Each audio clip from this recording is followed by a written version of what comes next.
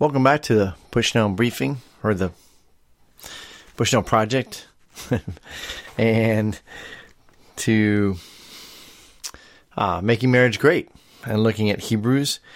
And so we got started with into chapter 1, all of chapter 1, and going into chapter 2, which goes back to chapter 1. So let me just dive into that real quick and remind us of some of the realities of what he's saying, because there's a therefore here, right? So try to strengthen marriage, and I think as men, we really just need to be in God's Word a lot, and I get a lot from being in God's Word, and I don't like how I lead or am when I'm not filling my spirit, my soul with the ministry of God's Word. So just to encourage you guys, hoping this is encouraging you and strengthening you and getting you to get into God's Word. So Hebrews chapter 2, therefore, we must pay much closer attention to what we have heard, lest we drift away from it.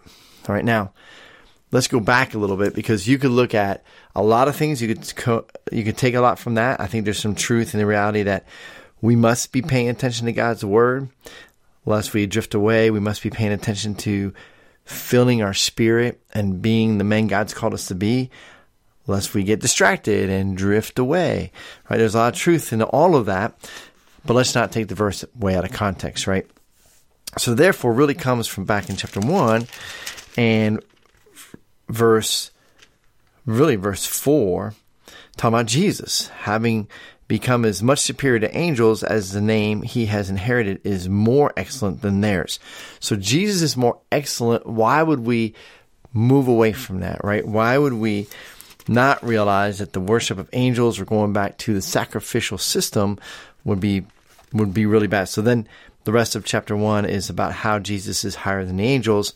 And he says, therefore, we must pay much closer attention to what we have heard, lest we drift away from it. And now he's going to go into verse 2 of chapter 2, talking about, so let's not forget what happened to those who were easily distracted even before the Messiah, before the coming of the Messiah, before Jesus, who supposedly were walking by faith, but then got distracted. And we now have Jesus, so woe. So here it is, verse 2. For since the message declared by angels proved to be reliable, and every transgression or disobedient received a just retribution, how shall we escape if we neglect such a great salvation? It was declared at first by the Lord, and it was attested to us by those who heard, while God also bore witness by signs and wonders and various miracles, and by the gifts of the Holy Spirit distributed according to his will. So I want to stop there for today as far as the Bible reading, but looking at how are we moving forward with our understanding of who Christ is, who God is, who this Messiah is, who we are in light of his scripture, and how do we submit to him? How do we surrender to him? How do we move on, realizing that we need a Savior, realizing that our sin is devastating. Our sin, regardless of what it might be, is devastating. And to not repent and not accept Jesus Christ as our Lord and Savior is to go down the road of being punished by God, to go down the road of what we deserve. All of us deserve it, and it is a forever deal, forever.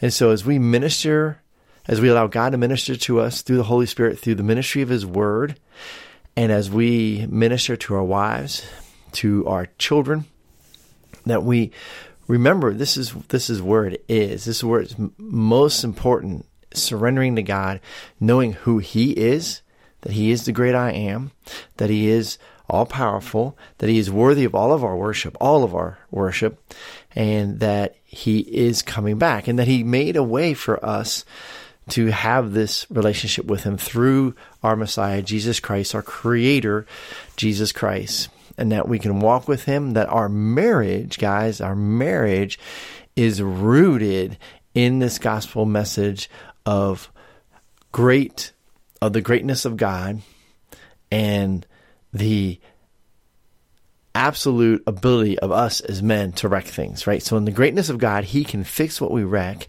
He can take us, a wreck, and our wife, a wreck, and bring us together and make something great from that. But we can't do that. And if we don't surrender our marriage, if we don't surrender our lives to God, we simply continue to walk out the wreck. And so I want to encourage us as we continue to look at Hebrews this week to press on with all that God has for us.